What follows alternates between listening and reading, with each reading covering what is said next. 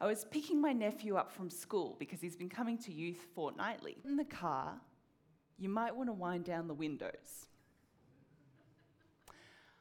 I immediately became concerned. I had flashbacks of my time working in childcare, of the varying ways that a child can become odorous, usually involving bodily fluids. I nervously asked why he'd possibly need to warn me to wind down the windows of the car. Turns out, his mum had packed him durian for his school snack, which he hadn't eaten. If you don't know what a durian is, it's a fruit that looks like it could be used in medieval torture. And it's got the combined odour of like blue cheese and dirty laundry. But its odour's radioactive. This fruit can infiltrate a spoutful. Now, aside places, it's illegal to bring a durian. It's that powerful. Now, aside from its odour, it's a good fruit, tastes great in desserts, but it doesn't look or smell that pleasant. In fact, I do wonder if the serpent in Genesis had been trying to convince Adam and Eve to eat a fruit like durian, they might have needed a little more convincing. But instead, the fruit that they ate was good for food. It was pleasing to the eye. It was an attractive fruit. But the consequence of that fruit, the fruit of eating that fruit, was death. It was exile from Eden. It was the knowledge of evil. It was estrangement from God. Yet the fruit looked good. Let's pray. King Jesus, I pray that you'd speak through me this morning, that this would be your message and not mine. Jesus, we pray that as we gather today and look at the idea of bearing good fruit, that you'd help us recognize how you're speaking to us. In Jesus' name, amen. So in the New Testament, fruit tends to refer to a number of times in the New Testament, the Holy Spirit grows and changes us. A number of times in the New Testament, we read of Jesus and Paul challenging us to discern between good fruit and bad fruit, warning us against acts that lead to bad fruit, and encouraging us to live lives bearing good fruit. In Matthew 5:14-16, Jesus says, "You're the light of the world. A town built on a hill cannot be hidden. Neither do people light a lamp and put it under a bowl. Instead, they put it on its stand, and it gives light to everyone in the house.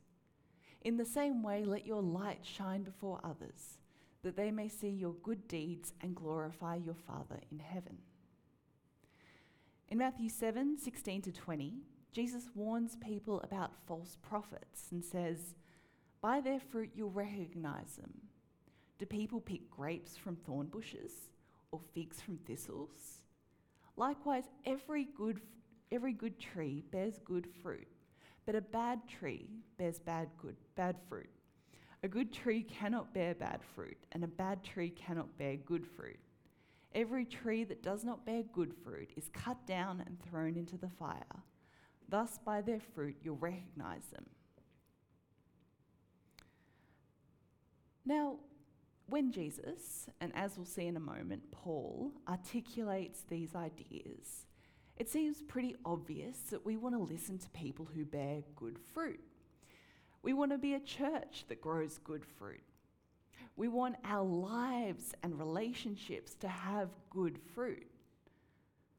But going back to the Garden of Eden, as Eve listens to the serpent, if the serpent had said to her, "Look, the fruit in itself as a food source is good, and no, you won't immediately physically die, as in cease breathing and begin decomposing, but you'll sever relationship with God. You'll become acquainted with evil. One of your sons will go on to kill the other. And by the 10th generation of your family, humanity will have become so cruel, so God-forsaken, that God will consider wiping the face of the planet." If the serpent had put it to Eve like that, I wonder how the story... That brings me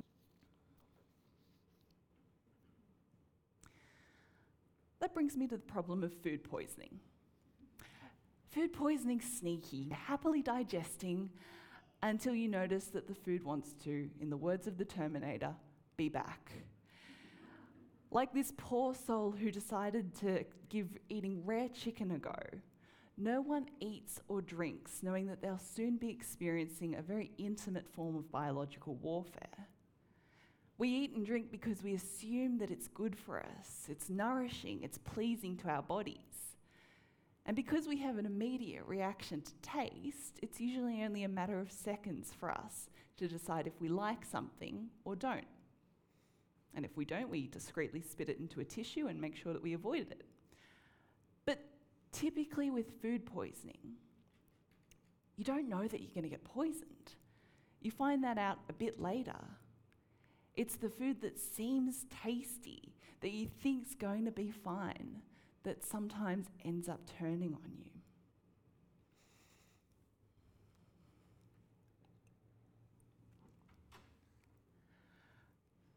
The Galatian church seemed to be having a bit of trouble recognizing there was a lot of conflict and mess, fruit poisoning. They were having some arguments, and it seems like there was a lot of conflict and mess, judging from what Paul wrote to them. You can read 5:19 to 21. Bad fruit that Paul was warning against in Galatians 5:19 to 21. Scott McKnight makes the point that Paul divides the works of the flesh into 4 areas. Sexual sins, sexual immorality, impurity and debauchery, jealousy, fits of rage, selfish ambition, dissensions, factions and envy, drinking sins, drunkenness, orgies and the like. Now, I could be a bit naive, but I don't think people generally do things that have bad fruit or things that are evil because they know it's going to be damaging and awful. People with addictions, for instance, they might know at the time that what they're doing is unhealthy, but at the time giving into the addiction would feel good. It meets a need at the time. There's a part of that addiction that seems good. I'm guessing that whatever problems, and also we might look at witchcraft and also had some kind of appeal. Also, we might look at witchcraft and idolatry and think like, surely that's an easy one to avoid. That which isn't ours to control, a God, of trying to control that which isn't ours to control. I think the church today has a decent amount in common with the Galatian church. The law's been fulfilled, and the church was free from offering sacrifices and keeping purity rituals. It didn't mean that they were free to spend their time on the acts of the flesh. Rather, it's in living in accordance with the spirit of what the law was trying to achieve. The kind of life perfectly embodied by Jesus. A life where the church was guided and changed by the Holy Spirit. Galatians 5 verses 22 to 23. But the fruit of the Spirit is love, joy, peace, forbearance, kindness, goodness, faithfulness, gentleness, and self-control. Also, I think we also need to think through what it means to bear good fruit in our lives as individuals. I think we also need to temper that with an understanding that Galatians was originally written for the Galatian church. It's not a self-help guide. Rather, when reading Galatians, we get smacked with the idea that there's no self in Christ. It's us as part of the body. N.T. Wright did, I think, a really helpful video, Paul and Christian Character. And he talks about how, for Paul, character growth isn't a solo sport. It's a team sport. And apparently this was a really different idea to that which many of the Greek philosophers had been teaching about. The Greek philosophers had been teaching that it was a solo sport, that character formation is about me living my best life, being the best person I can be.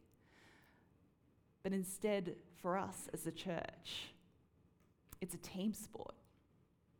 It's us living in God's kingdom and bringing that culture, bearing that fruit as His people.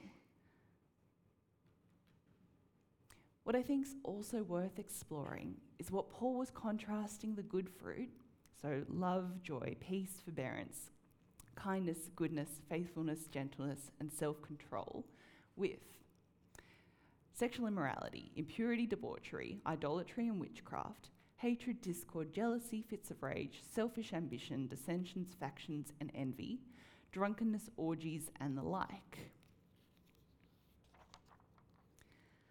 The historian Tom Holland, who is not Spider-Man, has been saying about how we as Western society have inherited Christian morality.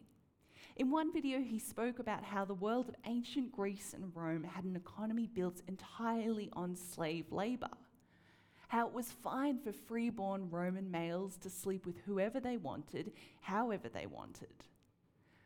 In his article in the New Statesman, he wrote, "The longer I spent immersed in the study of antiquity, the more alien and unsettling I came to find it.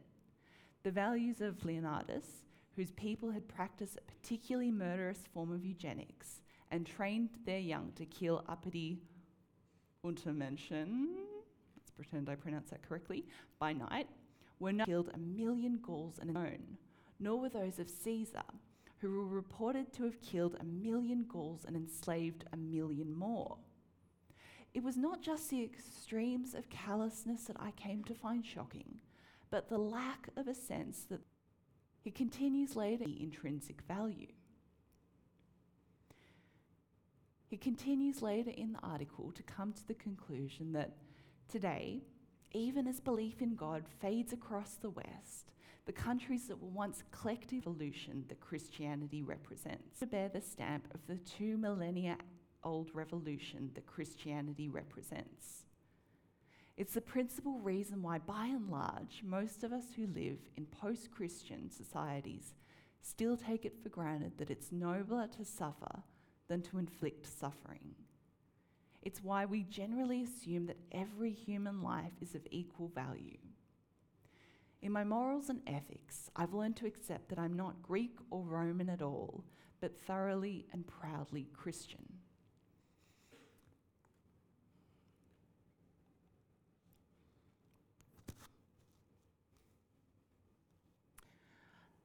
Some of what Paul was cautioning against were socially accepted norms in his culture. What Paul is saying in Galatians, what Jesus teaches and radically lives out, is vastly different from what their culture was teaching and embodying. The fruit that God deems to be good, the fruit that the Holy Spirit grows in us, shows how different the kingdom of God is to the dominion of darkness that oppresses the world. We, as the church, living post-resurrection, need to make sure that we don't lose sight of how we've inherited a lot from our Christian predecessors and how much our society has been shaped by Jesus and Jesus' teachings, whether our society knows it or not. Whereas for a lot of people in Paul's time, the moral landscape was not informed by Christian morality. It was okay for a free Roman male to sleep with whoever he wanted. It was fine for a general to slaughter masses of people for the Roman Empire. Now, I think most people are on board with the idea that we should live guided by the Holy Spirit and see the fruits of the Spirit in our lives. We should live lives marked by love, joy, peace, forbearance, kindness, goodness, gentleness, and self-control. I think this is a good and noble aspiration, and I think it's a privilege that this is how we can see the Spirit in our lives. But I think that there's a bit of a danger that we can oversimplify how passages about fruit can translate in our lives. I think there could be a little bit of a danger that because someone faces a difficult circumstance or situation, that we assume the person wasn't listening or obeying the Holy Spirit. I was watching the show The Good Place, and in one of the episodes, the characters are discussing the trolley problem, which is, according to Merriam-Webster, a thought experiment in ethics about a fictional scenario in which an onlooker has a choice to save 5 people in danger of being hit by a trolley or diverting the trolley to kill just one person. And whilst its characters face like a simulation where they're put in that situation, and whilst it's a funny show, but it also highlights the horror of the trolley. And I'm hoping that there's no winning. There's no clear-cut happy ending. And I'm hoping that none of us have to live out the trolley problem, but I think that we all face different versions of this situation. There's situations in our lives where there isn't a clear-cut happy ending. There's times where the fruit of our circumstances and decisions don't necessarily neatly reflect love, joy, peace, kindness, goodness, faithfulness, gentleness, or self-control. If someone's in a position of leadership at work and has to lay off employees, it's probably not going to feel particularly joyful or peaceful. People face all these dreadful situations where there's no clear-cut way of feeling like the fruit of the Spirit's there.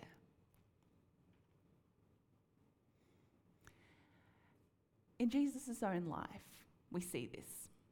We see him betrayed by Judas, disowned by Peter, mistreated by the law and by his community.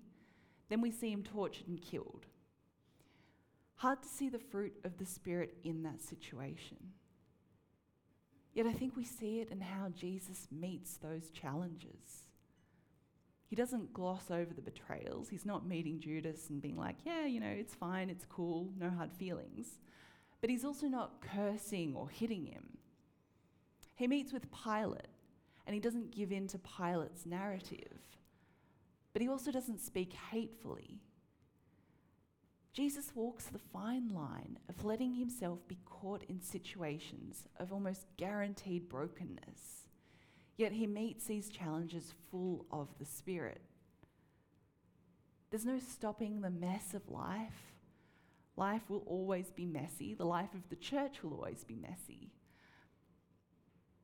But we can surrender to the Spirit. We can admit that we can't wade through the mess ourselves. It's through the Holy Spirit only that we can bear good fruit. Sometimes more patient or more loving. And I congratulate myself for that moment of brilliant self-awareness before continuing on and forgetting to be more patient or more loving. And so I'm in a situation where I then realize I should be more patient and loving, and so on and so on. We can't grow the fruits of the Spirit by ourselves, at least not in a sustainable, deep level. That's the work of the Holy Spirit. However, again, our good friend Paul's also telling us the last aspect of the fruit is self-control. Paul's also telling us that we need to be responsible and steward our character. There's things that we can do to help that. The Holy Spirit is the seed that grows the fruit, but there's things that we can do to help that fruit grow and flourish. We can pray. We can read the scriptures. We can be in fellowship with other believers. These function as the way that we water, protect, and nourish the fruit that the Spirit's forming in us. We can steward our lives and choices well, but it's the Holy Spirit who will grow and change us, who we can trust to grow and change. In the gardening, we're gifted with the Holy Spirit, who we can trust to grow and change us. Let me pray. The Spirit's doing in us and through us. We praise you for your sacrifice and the way that you've shown us how to live in a broken world. Lord, help us steward our characters well, yet help us also have the humility to trust in your Spirit. In your name, amen.